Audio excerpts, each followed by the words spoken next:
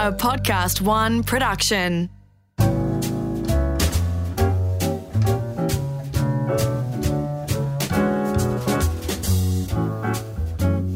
Hello, I'm Gary Megan and welcome to A Plate to Call Home, where we explore the stories behind the food and get to know some of my food heroes.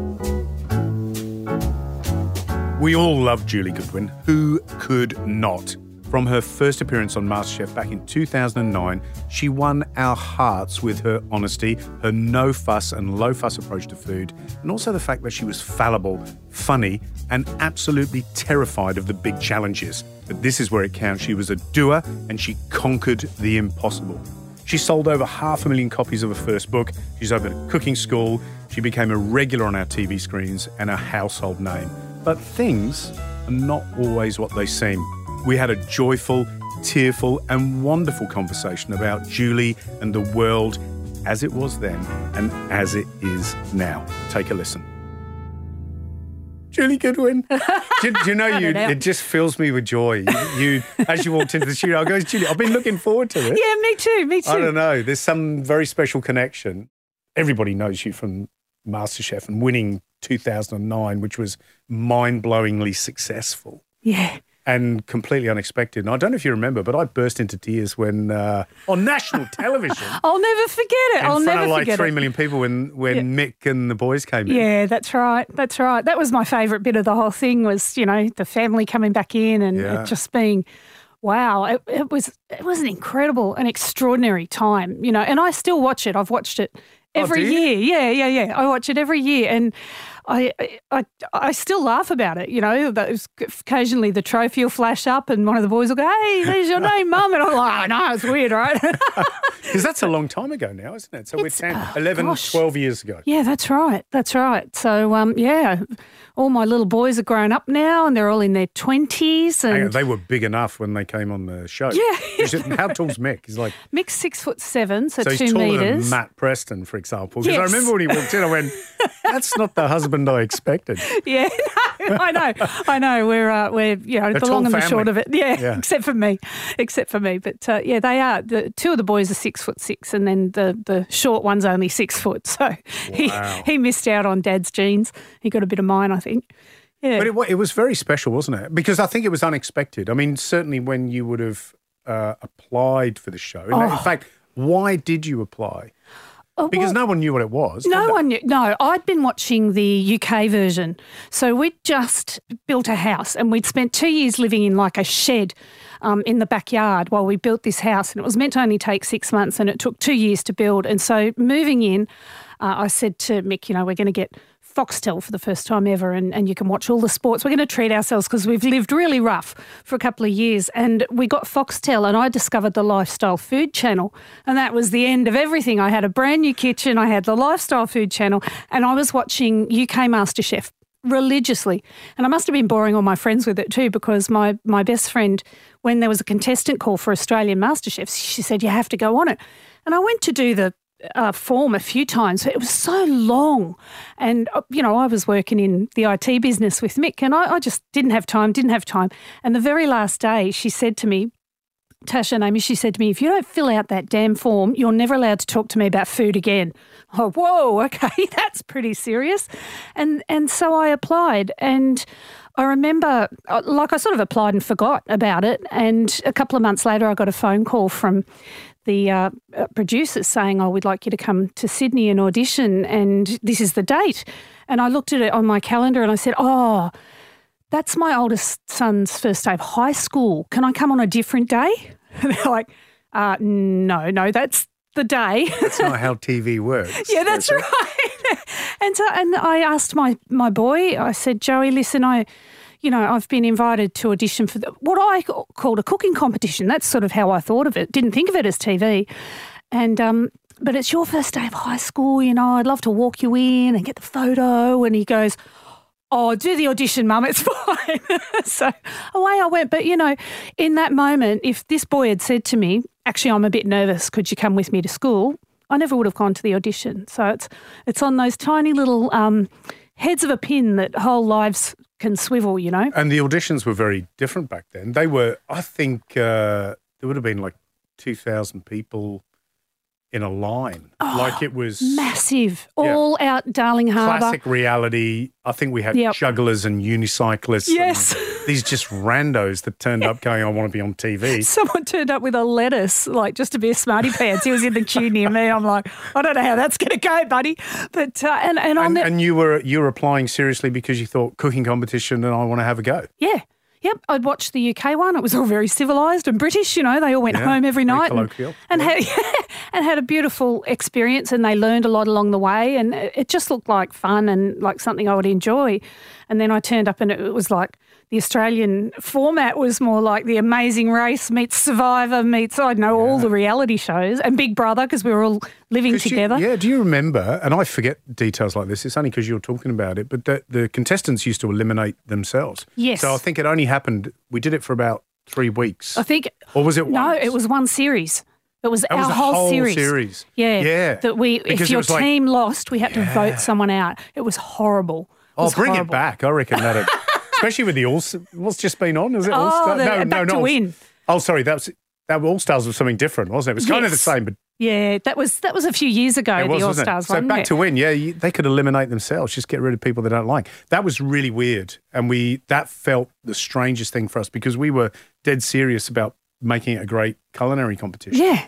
And then all of a sudden we had this TV reality bit in where you just went, I don't like Julie, so I'm going to send her home, and you'd vote. Well, that's right. And the problem with it was... Survivor it is. Back in the house, there were alliances and there were people that you could trust and people that you couldn't trust, so it coloured the whole experience. See, I didn't think about that. Yeah. See, I just came to work every day and ate stuff. I just ate myself stupid. We were all living together in this house. Oh, my God, it was insane. So if you were to... And I don't want to talk about MasterChef for the whole time, but if you were to kind of summarise that experience for yourself, and I don't mean in like a classic kind of press way, because we tend to do that. We put it in bite size. How did that sit with you, being a mum and being in the family IT business and Central Coast? You live in that's right. Still there. And then all of a sudden you just slammed into a house full of just this, how many different personalities were there? Well, a few of the people had several each, so it was interesting. That's interesting.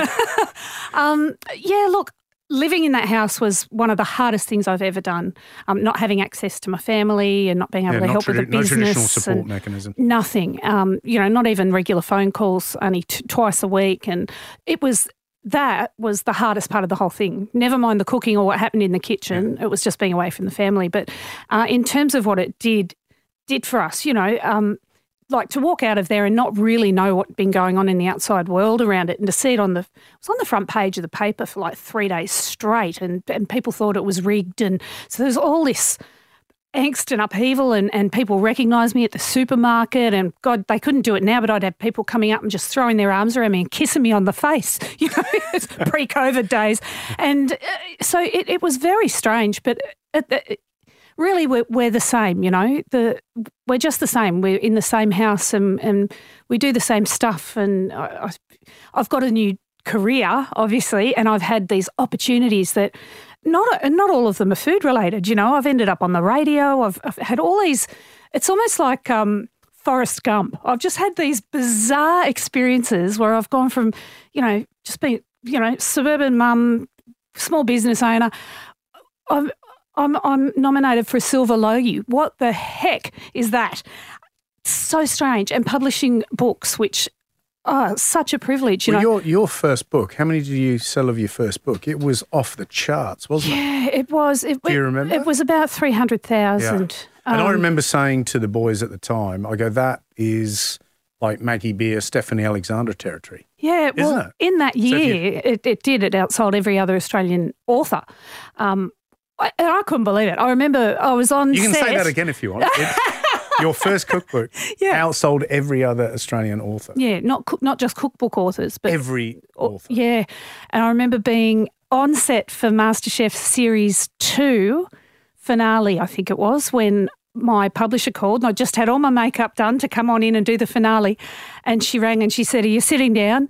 I said, well, yes, I wasn't, but she said, but it's number one. And I just burst into tears and I ruined all my makeup. And that's number one. So just those moments, that I never expected when my best friend, hassled me into doing an online application form. It's it's been surreal, and 11 years down the track, it's no less surreal. But why do you think people fell in love with you?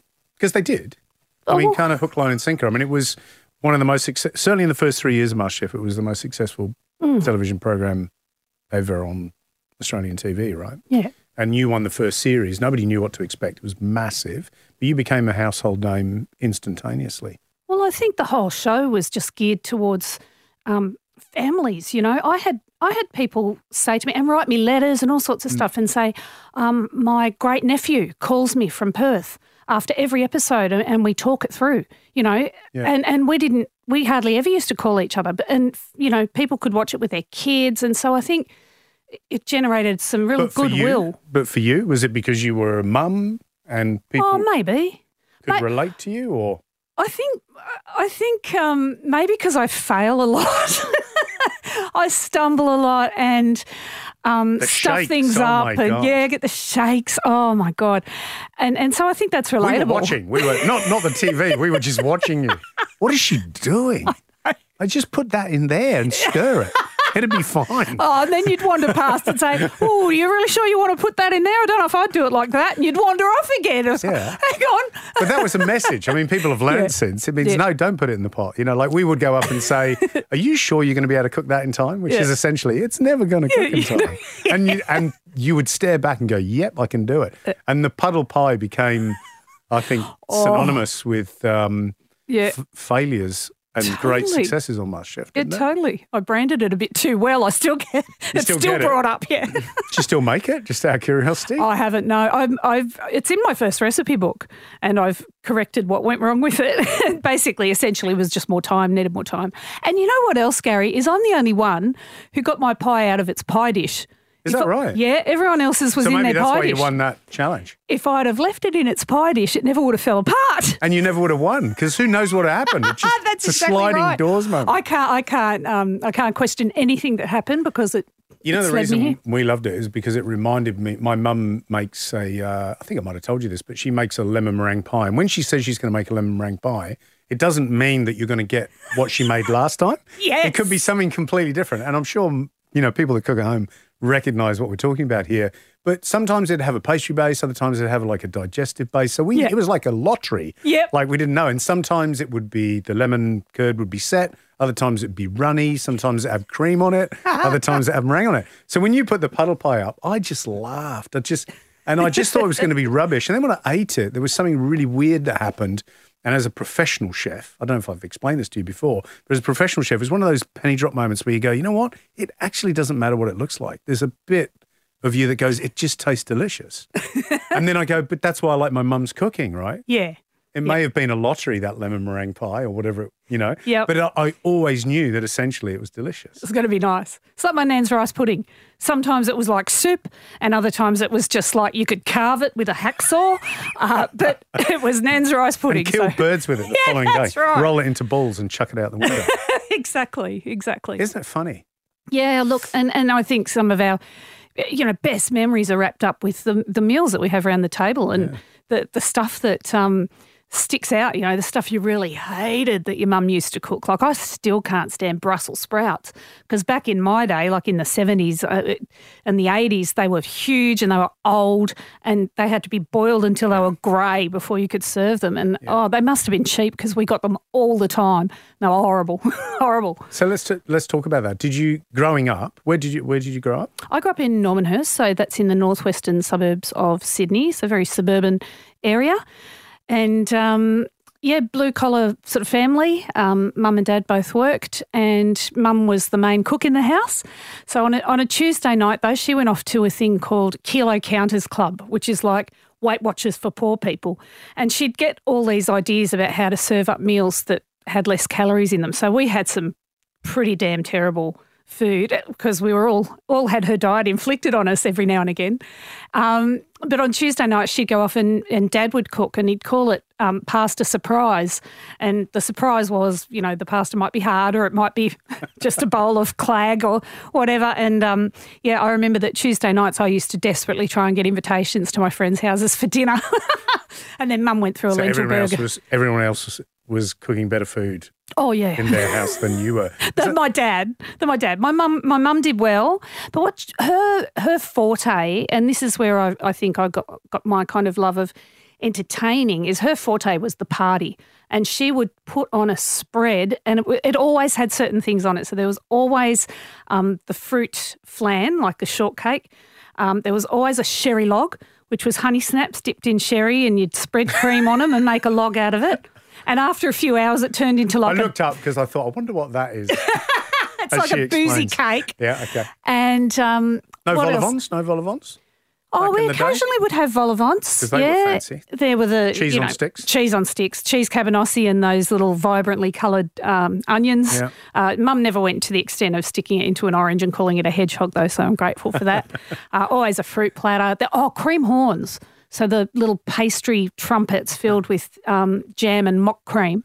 So those are the things we always had. So how old were you then? I mean, were you a kid?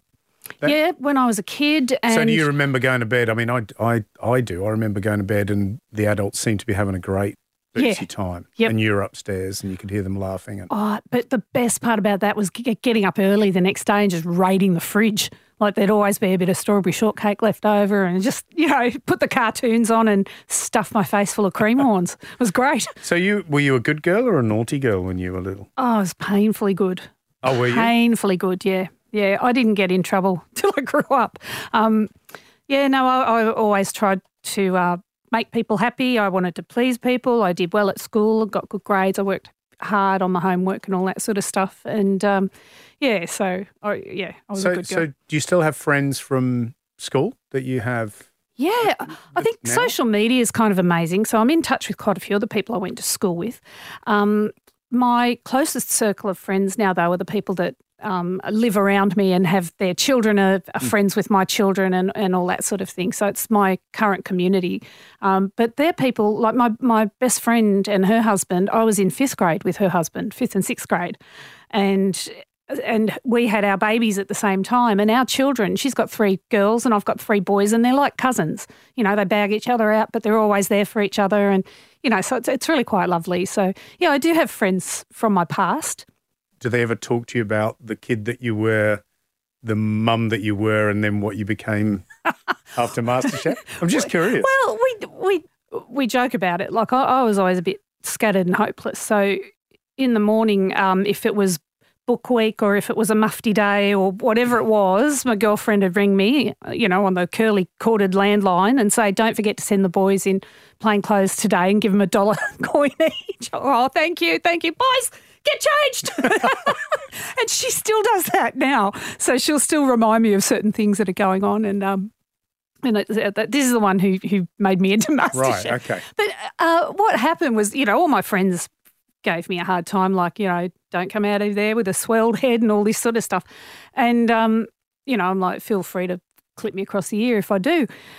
But we're all still the same. I still go to their place for dinner. They still come around. We still, if I'm having a thing, it's kind of potluck. Everyone brings something. It's not changed. At its heart, and in its essence, life hasn't changed. Which I don't know that's important to me. What did you aspire to be when you were at school? Do you remember that? And when I was young, I wanted to be a doctor because my mum had lost her dad to cancer when she was only 16 years old. So I decided I was going to cure cancer. And then I saw some documentary, had blood on it, and I nearly fainted. I thought, okay, well, that's not for me. I was interested in journalism and I was interested in law, but what I went into was teaching. So I started to train as a teacher. So what made you do that? Well, I think because that's a switcheroo. Is there a point where you just go, and do that? Well, I think I'm not sure. I think what I ended up knowing is that I had an affinity for youth work, and that's what I ended up doing. I was being a youth worker. And, so I went from I didn't finish my degree. I just wasn't happy at university. It didn't suit me. And why was that? Look, my school, I went to Hornsby Girls High School, and it was kind of being you're a big fish in a little pond kind of thing. And I went to university and there were just billions of people there. I didn't know anybody. Nobody knew me.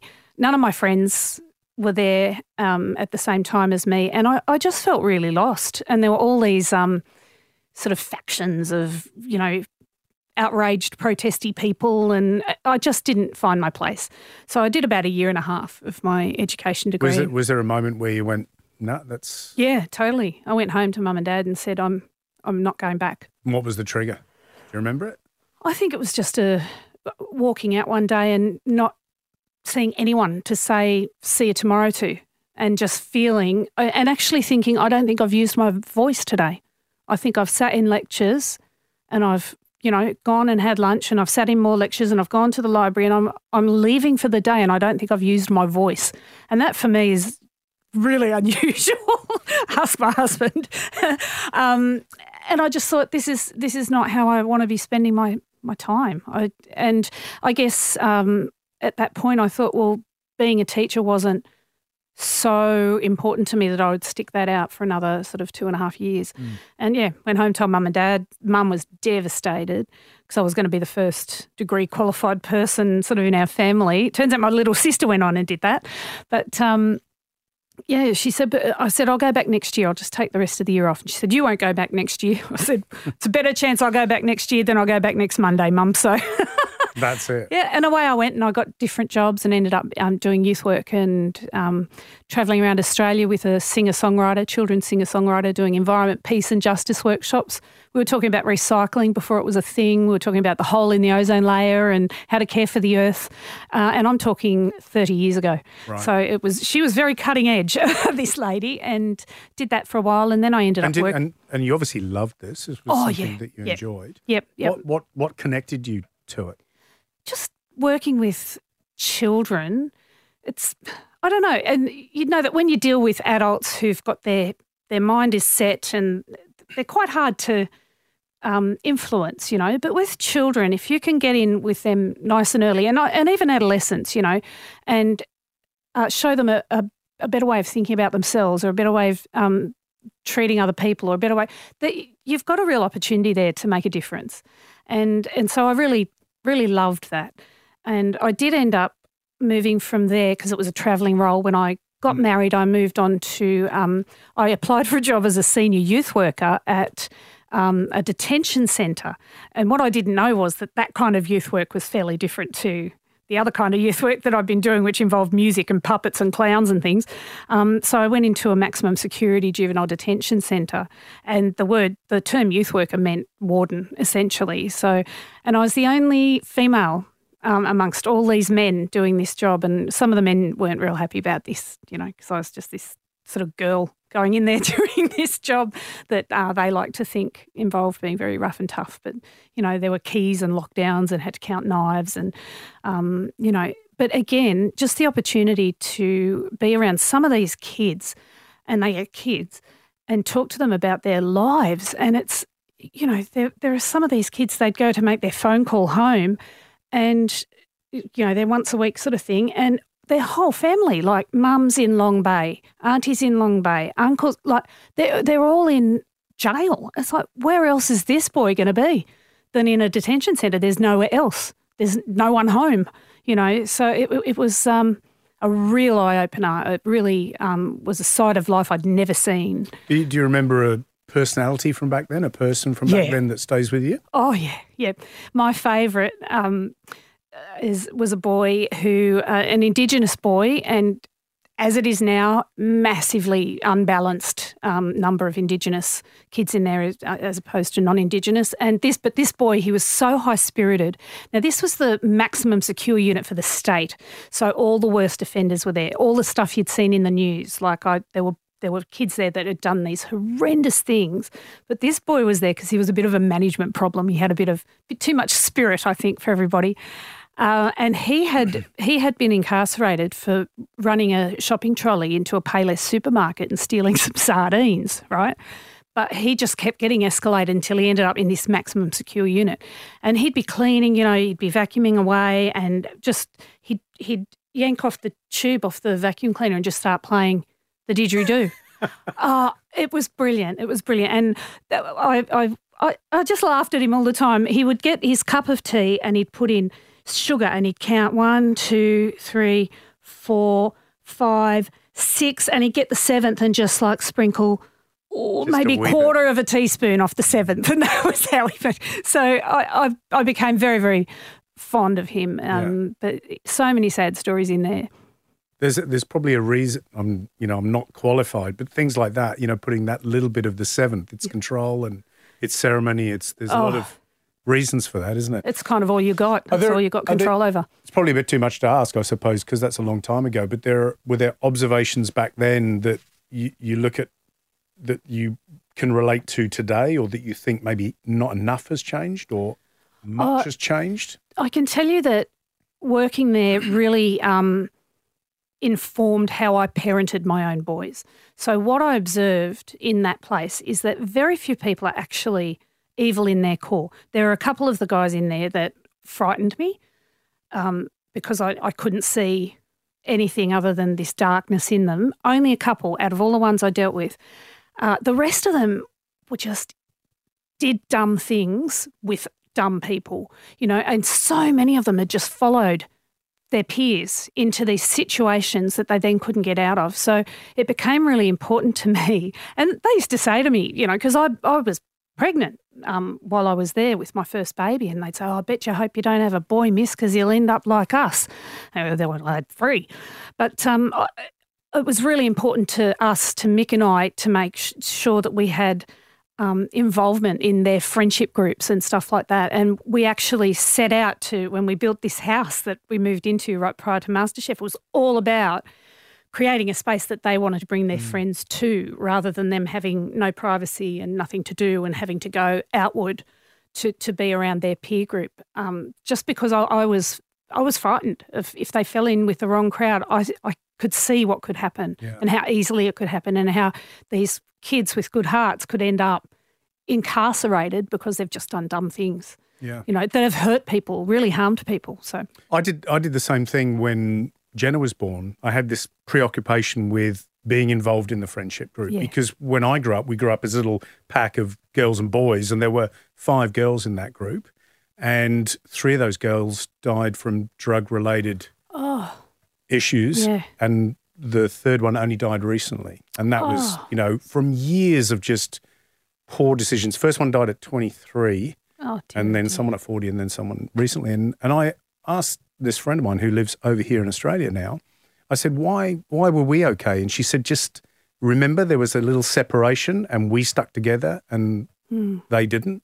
And I think it was that. We kept ourselves safe. Yeah. It's a funny thing, isn't it? Well, there's a time in their lives where you as their parents are nowhere near as important to them as their friends are. Yeah. There's that time in their lives, and hopefully you navigate them through that and you get them back at the end of it. And I'm just experiencing that now. So my boys are now 21, 22 and 24. They come back to their mums, don't they? They do indeed. They do indeed. They're all at home still. I've had one go and come back. And well, that was my goal. That was why I like to cook nice food. It's like, this is my evil plan. Yeah. I shall have them at home. Feed them forever. Yeah, that's right. No Brussels sprouts, or different kinds of Brussels sprouts? No, I don't, because I don't enjoy them, so I don't cook them. The smell of them just puts me in a bad place.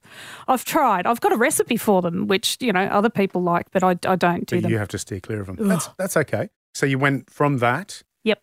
You were pregnant. You'd already married Mick, I presume. Yes, that's right. And then, so where did you jump to next? Because when we met, so when you came onto MasterChef, you were in the family IT business. Yeah, that's right. That's right. So, and we were going, why from IT? Like, why the hell? We were looking at you going, Mum, IT, growing family, why the hell would you want to change direction? Yeah. So how did you working in the family business? That came about because, we had the 3 little boys, and Mick was his company that he worked for had moved down to Sydney, and he wasn't happy there anymore. And so we decided to start our own business.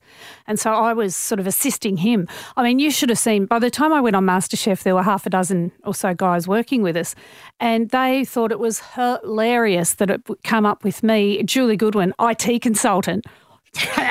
No, I know how to turn things off and turn things on again, but IT consultant I am not. So it was a loose description. Yeah, very loose. I did orders and I did HR stuff and I organised the Christmas party and all that all the fun things.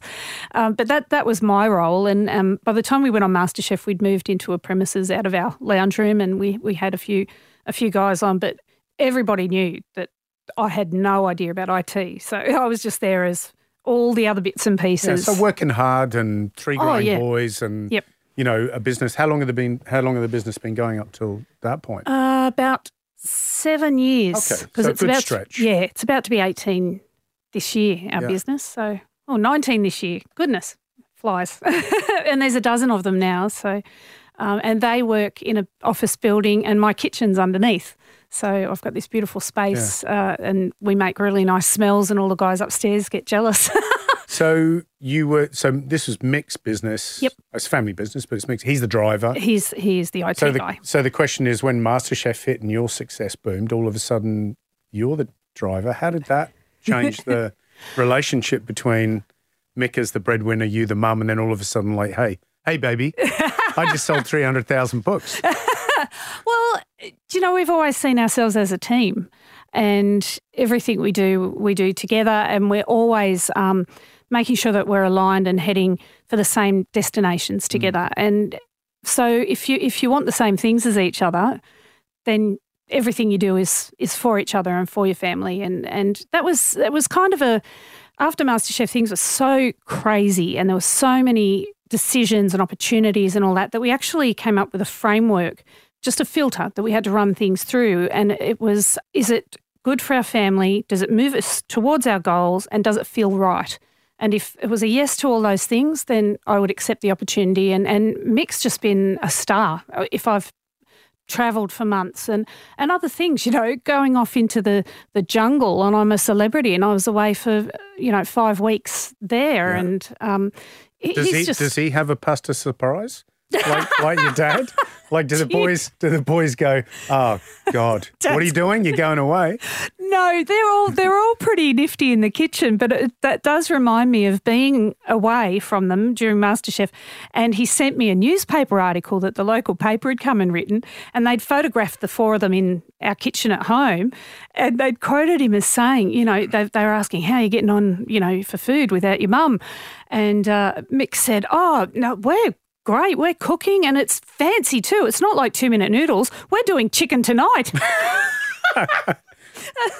Oh, my God.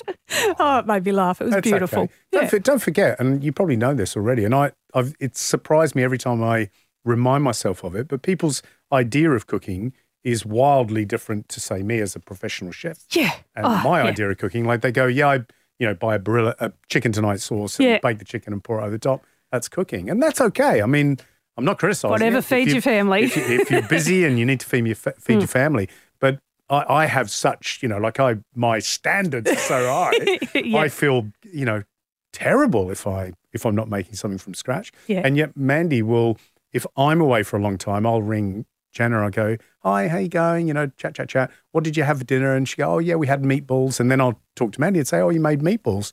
And then I can hear Jenna in the background going, no, she bought them, like from the shop down the road. Yeah. So all of a sudden, the local shops and stuff know when I go away. Oh, that's funny. Yeah. She's buying the meatballs. She's buying the meatballs. What have you, curry, meatballs, lasagna? Nothing wrong with that. I love making this series and I hope that you love listening too. If you do, subscribe and send us a message because believe it or not, we actually read those messages. What we want to know is what you think about the show, more importantly about the conversations that we have with our guests. We love hearing from you. That's what I'm trying to say. And if you're feeling like it, maybe even recommend the show to a friend. You never know, they might find it as delicious as you do.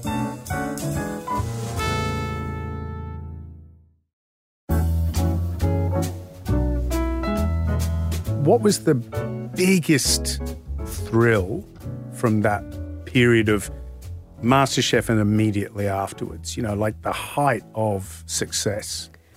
Oh, look, I remember it as all being quite a surreal time. It all just felt surreal. So I've gone back to my house. Actually, probably one of my favourite moments was watching the finale with a bunch of my friends and family in my house, because obviously I hadn't told anyone. And so for the couple of weeks, 2.5 weeks it was, between filming the finale and it going to air, we weren't allowed to talk to anyone on that. So I'd go to the supermarket and people would see me and assume that I'd been eliminated because it was still on TV. And they'd come up to me and go, "Oh, never mind, darling, you did us proud, well done." And I go, "Oh, thanks." But the night of the finale, only my sister knew, because I opened the door and she just looked in my face and went, "Yes, I knew it." What? But no, my friends didn't know anything, and so they're watching it. And I remember as you guys were putting your scores up, and one of my friends, so we had to be in 2 different rooms because there was too many of us. One of my friends was so loud, and I just hear him in the other room just going, "Yeah, yeah!" So I'm like, the neighbours are going to call the cops in a minute. And so that was thrilling, and that was beautiful, and just the strangers and the stories that people share with me it's been an incredible privilege. Yeah. Incredible privilege. So over the years and coming forward to this point. Still happens. Just people's buy-in and love of you, Julie Goodwin. Yeah. Yeah, it's very humbling, and sometimes, a little like, ease up. You go through something like that, and I've had it described to me as, it's like intruder syndrome or something, where I'd finished MasterChef, and then all of a sudden people would go, "Oh, well, you know how to make this," and I'd be like, "I've never made that in my life." There was skill attributed to me that I didn't necessarily have, and it made me feel like I was faking something or that I'd tricked somebody or something, and so that was a bit hair-raising, and I still sort of feel that way. It's like, "Oh, Julie, you'd know all about how to make these, cannelés from Bordeaux," and I'd be like, "Oh, I've eaten one." It's so yeah. But I'm always sort of striving to learn more and more, and that's been. I mean, I've got in my bag. I came down on the train and I was reading a book about cheese. It's so fascinating to me. Everything about it is fascinating to me, and the science behind food and everything like that. So the more I can learn about it, it's truly a passion. And it's limitless. It doesn't matter what kind of chef you are, professional or otherwise, amateur cook, whatever it is, it's limitless. It is, and sort of everyone's jumped on the sourdough bandwagon since COVID, and we have too. And so I love it because Mick's just fascinated by it, and he's like, "Oh, that one didn't get the lift. What do you think it was, Jules? Do I need to slap it around a bit more?" So it's lovely. I looked at Instagram this morning. I got a friend, this other school friend, one of the 2 Romanian girls. Yep. She's in California, and she posted her sourdough this morning, and I had a little moment where I went, "Oh dear," and I texted her and said, "I can send you a link if you'd like," because she just said flat, tasteless, blah, blah, blah. And I just went, "Well, don't post it then." Yeah, that's right. Don't post the disasters. Anyway, Oh, funny. So on the flip side of that, what has been the downside of all of that? Because we see all the sparkly, shiny stuff. Yeah. And then recently, and a shock to me, everything's different now. Yes. Well, it's funny because, especially back all that time ago, you may or may not remember, I was fairly emotional through that. No, I never noticed. Behind the scenes, my nan was on a very steep downhill slope, and my mother-in-law as well. So my beautiful nan passed away 5 days after the finale went to air, and my mother-in-law a week and a half after that. So that was going on in our lives in the background. And so when MasterChef was over and all these other commitments were coming, so it was a time of incredible high but also terrible grief. So that was quite hard to balance and to deal with. And I think in a lot of ways I pushed a lot of that aside, because in my mind, if I didn't grab hold of these opportunities that were coming my way, they might disappear in 12 months' time when the next series came on and the next person came along, and that may be it. I may just go back to working at Loyal IT and that was it. So I really did too much and accepted too much, and I found myself back in that position only for the past few years too, where I was doing a radio show. But I'd started my kitchen. It had only been going for a few months when I accepted a role on breakfast radio. And breakfast radio is a full-time job. It's not just 3 hours in the morning. It's a lot of work, and it takes your evening as well because you've got to go to bed really early. And but explain that for people who are listening, because actually my wife said the same thing to me the other day. She said something about Jackie O, and I said, it's a really tough gig, right? Because you're getting up at 4. What are you getting up? 4 o'clock in the morning. Yep. You're living a different life. You're like a baker. Yes. You're darting in the shadows, really, aren't you? Totally. And I would head from there to my kitchen, but by the mid-afternoon, your brain's just grinding gears, and so my kitchen was suffering. I wasn't giving it the attention it needed. So financial worries are terribly corrosive thing in a person. I'm sure most people know that. And so I wasn't doing anything as well as I wanted to be. And even on the radio, they'd say, okay, we're going from the studio, we're going to go and film the Happiness Project, we're going to go and film this, and we're going to, and I'd say, well, I have to run from there, So I felt like I was rushing that, and I wasn't giving the time and attention to my kitchen, and it all just built up and built up and built up, and it nearly killed me. I just crashed. I was doing too much, and I wasn't feeling good about myself or about anything. I wasn't achieving anything that I wanted to. So, How was this? How did this manifest itself? For radio, you can't sort of turn up tired and sort of muddle through your morning. You've got to be switched on, ready to laugh, ready to talk. There's no sort of gaps between the conversation. You can't sort of sit and think about things. You've just got to be switched on. And so I would bring that, but then come 9 o'clock, I'd feel like my muscles couldn't even arrange themselves into a smile, and by the time I got home to my family, I had nothing for them, nothing. I had no energy. I didn't laugh at anything they said. I didn't feel like cooking dinner. It was just an absolute drain of energy and joy. I lost my enthusiasm for everything, and just everything I was driving to or going to, I just felt like, oh God, I wish this day was over, and it was just a very dispiriting place to be. It's not who I am normally. I normally approach things with great excitement, and if I can't do that, then why am I approaching it at all? But you've always had this, nervous energy, and I suppose even some of the things you've said, there's little anxiety in some things. So what's different about nervous energy or being worried about something or anxious about something versus feeling like that? Well, anxiety, when it gets more and more serious, it starts to impact how you behave, and for me it became really physical as well. So I think I kept denying what my brain was trying to tell me, and so I just fell apart physically. My skin went to hell. I had sores on my head and ulcers in my mouth. My guts were in a state, and I was shaking, and that was frightening to me. I was shaking so hard that I couldn't put food in my mouth. It would fall off onto the plate, and the other thing that really frightened me, and this is only just coming back, is I couldn't read. I'm a big reader. I love to read books. I read overnight. I read on holidays. I'll get through, a book a day when I'm on holidays. And I couldn't read more than a paragraph. I couldn't make myself concentrate. And that scared me. I'm losing my mind. I'm actually losing my brain here. And, I just couldn't see how to get better. And eventually I thought, look, I've got to give up something here. And so I gave up the radio, but it was too late. I was already out of control. I was just spiraling.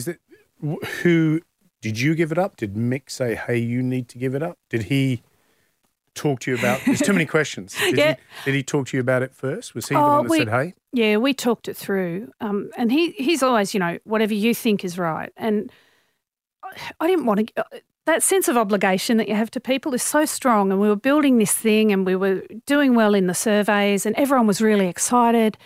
And to me, it felt like I'd be letting every single person in the team down and also the listeners, and I just had this sense of obligation weighing on me really heavily. But then I also had a business which supports other people's families and, that I've got to pay off. I can't just walk away from that. And so the weight of obligation was too much. And I sort of said to Mick, something has to give, because at the moment it's me and my health. And I'd been to doctors and seen different people and they all said, you've got to stop something. you can't live like this. And actually one lady said, you need to stop something or you're going to die. It had a ring of truth to it. And so I did. I stopped the radio, but I was just in a place by that stage where I couldn't just say, okay, dust off and keep going. And so it just it got to a point where I just felt like I couldn't go on at all. And yeah. How do you describe that? Did you describe that to Mick, for example? Because when you don't suffer from depression or have any mental health issues, I think the hardest thing, and I have this in my family, and I say, oh, you could, yeah, but it's the sun shining and you got 2 arms and 2 legs. Do a bit of exercise. And everything will be all right. But that's not how it works. It's not, and it's kind of embarrassing, because I am a grateful person and a positive person, and I look around and I see how hard some people have it in their lives, and so it makes me feel guilty to say I'm not coping, because I should be. I should be coping, I should be happy, I should be all of these things, and yet there's something in my head that's just saying, "This, what's the point in getting up? What's the point in doing anything?" And so it's guilt about feeling that way, as well as the sort of all the physical sickness that I was feeling, that it all just piles up. And I just thought, I cannot see a way out of this. I can't see a way out of this. And I just couldn't see a long-term future. I couldn't figure out how to fix anything. And it was despair is what it was. It was just utter despair. And I felt like I was at the bottom of a really deep hole, and there were no footholds and no handholds, and I could not crawl out of it. And I just wanted to curl up in the bottom of the hole and go to sleep. And that was it. So I don't know if that describes it for everybody who experiences depression, but for me it was like that. It was like being in the dark and being weighted down and just barely being able to move without some kind of anguish. And that's when, I was taken to the hospital, and they kept me there for quite a while. How long were you in for? 6 weeks. 6 weeks. They said, like when I went to this psychologist, he said, a psychiatrist it was at the hospital, and he said, you need inpatient care. And I'm like, well, I can't. I've got a class on at the kitchen. I've got to go back to the radio in 2 weeks, and I'll go, it was during the holidays, the January holidays. I can't go as an inpatient. And I've sort of said to me, can I? And he sort of said, it feels right to me. And I've sort of gone, oh, holy crap. And I said, well, how long for? And I'm thinking, I'll say a day or two. And he said, it's going to be probably 2 weeks. 2 weeks? And of course, I went in there and I was there for 6. But they took a lot of time. They put me on medication. They, put me into better sleep habits and had to do all this group therapy and individual therapy and all that sort of stuff. And slowly, surely, gave me the tools that I needed, the little handholds that I needed to start to climb up out of that hole. And, it's not linear. It's kind of a wavy line, but there's more up waves than down ones now. So, a lot better. Because it's not, I always remember some people still have the attitude that, it's silly. You're being silly. I've heard older people say, we didn't have this back when I was younger. Yeah. We just used to get on with things. Yep, and probably suffered terribly while they were doing it. My family didn't really buy into the whole mental illness, depression, other than obviously, very, very visibly mentally ill people. But the whole idea of depression and anxiety was just mind over matter, pull your socks up. You don't know how good you've got it. Exactly. Blah, blah. And it wasn't until my nan, my beautiful nan, who's strong, been through the depression, been through the wars, just a real happy, beautiful lady, she got macular degeneration. So she lost her eyesight and she got terrible carpal tunnel in her hands. So she lost her eyesight and her hands at the same time. She'd only just got a little scooter to get around on, and it was like she shut down. And I said to my mother, because Mum said, We've come to see Nan and I don't think she's got out of her chair all day. I said, Mum, I said, open a dictionary and look up depression and you'll see her photo. And Mum took her to the doctor, and within 2 minutes in there, the doctor said, she's severely depressed and we need to get her medicated. And that's really the first time my family acknowledged. And what Mum said to me was, and Nan's not putting that on. Nan's never put anything like that on. If the doctor says she's depressed, she's really got it. So there was that whole thing that it's sort of feeling sorry for yourself, but until her mother got it and she said, oh, she's not feeling sorry for herself, she's sick. And I was like, yeah, that's... So now for you, is it a number of strategies that you follow? Absolutely. And when I don't, okay, I'm in trouble again. So things that don't come naturally to me, like putting aside time for self-care. And it sounds silly, but it's necessary.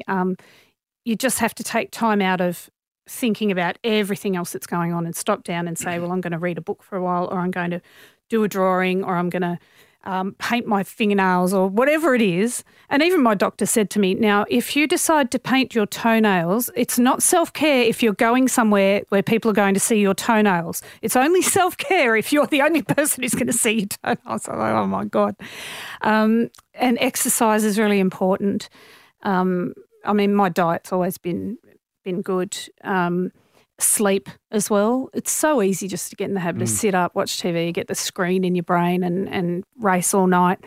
So those are important strategy, and also monitoring self-talk. So that little voice inside you that says things to you it can either be really positive or it can be incredibly damaging. And sometimes the things that I hear myself say inside my head, I think that would never come out of my mouth to another human being. But I'll say it inside my head. Yeah. You know, like I'll do something simple. I'll take a wrong turn. I go, oh, you're such an idiot. You know, the idea of me saying that if Mick took a wrong turn, I'd never speak to anyone like that, the way I allow myself to talk. So monitoring that is a really important one as well.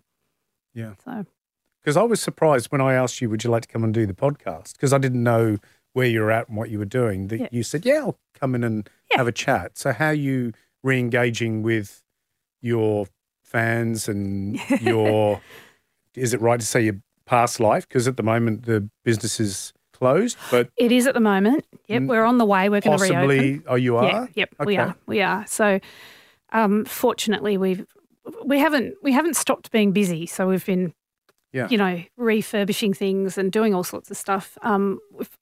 So in terms of keeping in touch with everybody, I put out a statement when I was in the hospital just because I'd disappeared, off the radio. So there were lots of people saying, where are you and all this. So I decided to make it public rather than just tiptoe around with fear that someone would find out my private life. I thought, everything's bloody public now. I might as well just talk about it and then I don't have to feel frightened that people are going to find anything out. So I've gone back to I've made some little videos. My son's a filmmaker, so he's been helping me with that. Just little bits of social media. And next month we're going to restart classes. So I get a little stab in my stomach of that anxiety at the idea of standing up in front of classes again. It's I haven't done it for 6 months, for more than 6 months. Gosh, what a year it's been. It's so strange. Half of us have forgotten most of it anyway because of COVID. Yeah. So we can't even, I think the year's done. I know. It's so, like, I came out of hospital. We were meant to go to Canada. It's our silver wedding anniversary this year. That's been and gone. I was in hospital while we had that, so yay. Happy anniversary. Yeah, that's right. We both turned 50 a bit later this year as well, so we're going to do this big month-long trip to Canada, which obviously has been cancelled. And I knew it was going to be a strange year because I spent the first 6 weeks of it in hospital and then we were going to have a month away. And it's like, geez, I know I needed to slow down. I hope I didn't universe that for the whole world. I think we needed it at didn't really need it to be a global pandemic. But, so it's just been bizarre. And to come out of that and the irony of giving up my radio job and then my kitchen had to close, I've gone from having too much on to sort of going, I think I'm unemployed. But is that a bad thing? I mean, I can only relate to it myself in terms of, say, giving up MasterChef. And, for everybody it was a shock, but obviously for the three of us it had been some time coming. We'd done it for a long time. And I think for me, I'd always promised Mandy that if I didn't love it, and I mean love it, like love it, that job deserves someone that loves it every day. And if you don't love it every day, don't do it anymore. You did it for what, 11? 11 years, yeah. 11 years. About 14 seasons. Yeah. I mean, but there's still that thing, and, I don't suffer from depression. I don't get anxious about things like this. But I have to remind, my dad is a good kind of rock, because he'll go, the simplest things are the most rewarding. And you go, yeah, whatever, like growing rhubarb. I mean, who cares? But actually it is. Yeah. The kind of pleasure of making your own coffee or, doing just things that you don't need people to praise you for. Yeah. Because you get locked into, people go, oh, you're not posting on Instagram. It's a greedy beast, that social media. But it is, right? Yeah. So I understand from my perspective, that is hard to not re-engage with at the same level. I don't need that. It's okay. Yep. So for you, the question would be, at what level do you feel you can happily re-engage and continue doing what you love?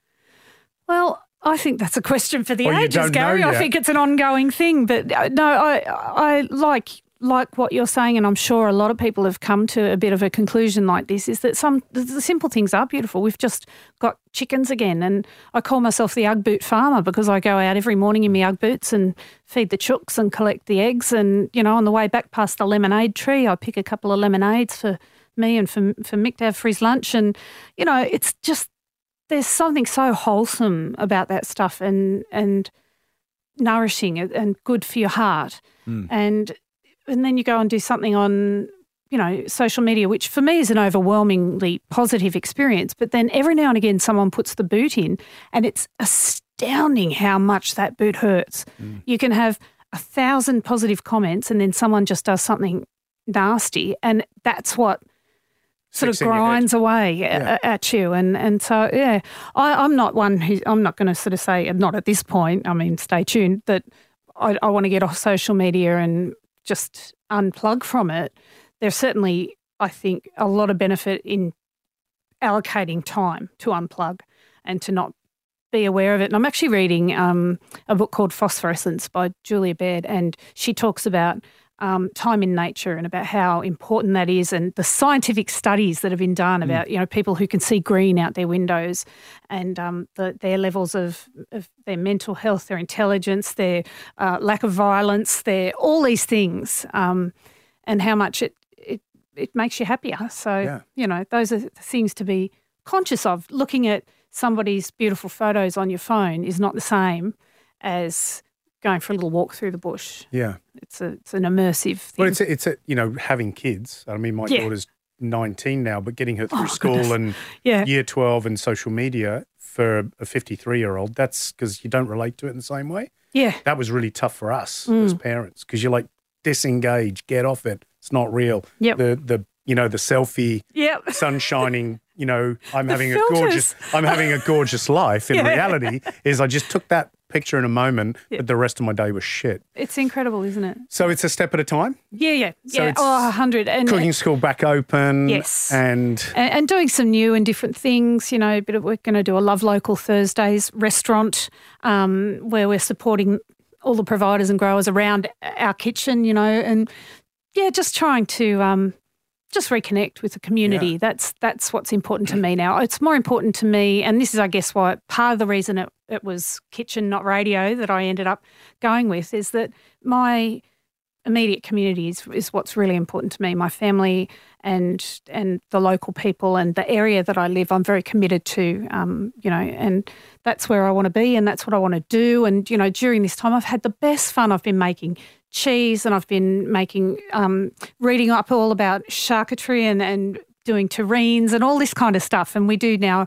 TGIF platters that people come and collect with, cheeses and homemade breads and dips and meats and all this sort of stuff on it. And it's just been fun.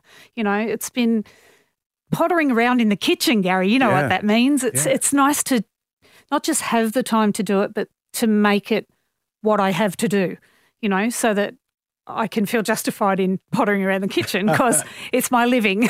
Yeah. But in saying that, it's the same for me. I posted something on Instagram the other day only just because, and I wasn't going to post it, and it's a walking beach at our dog beach near where we live.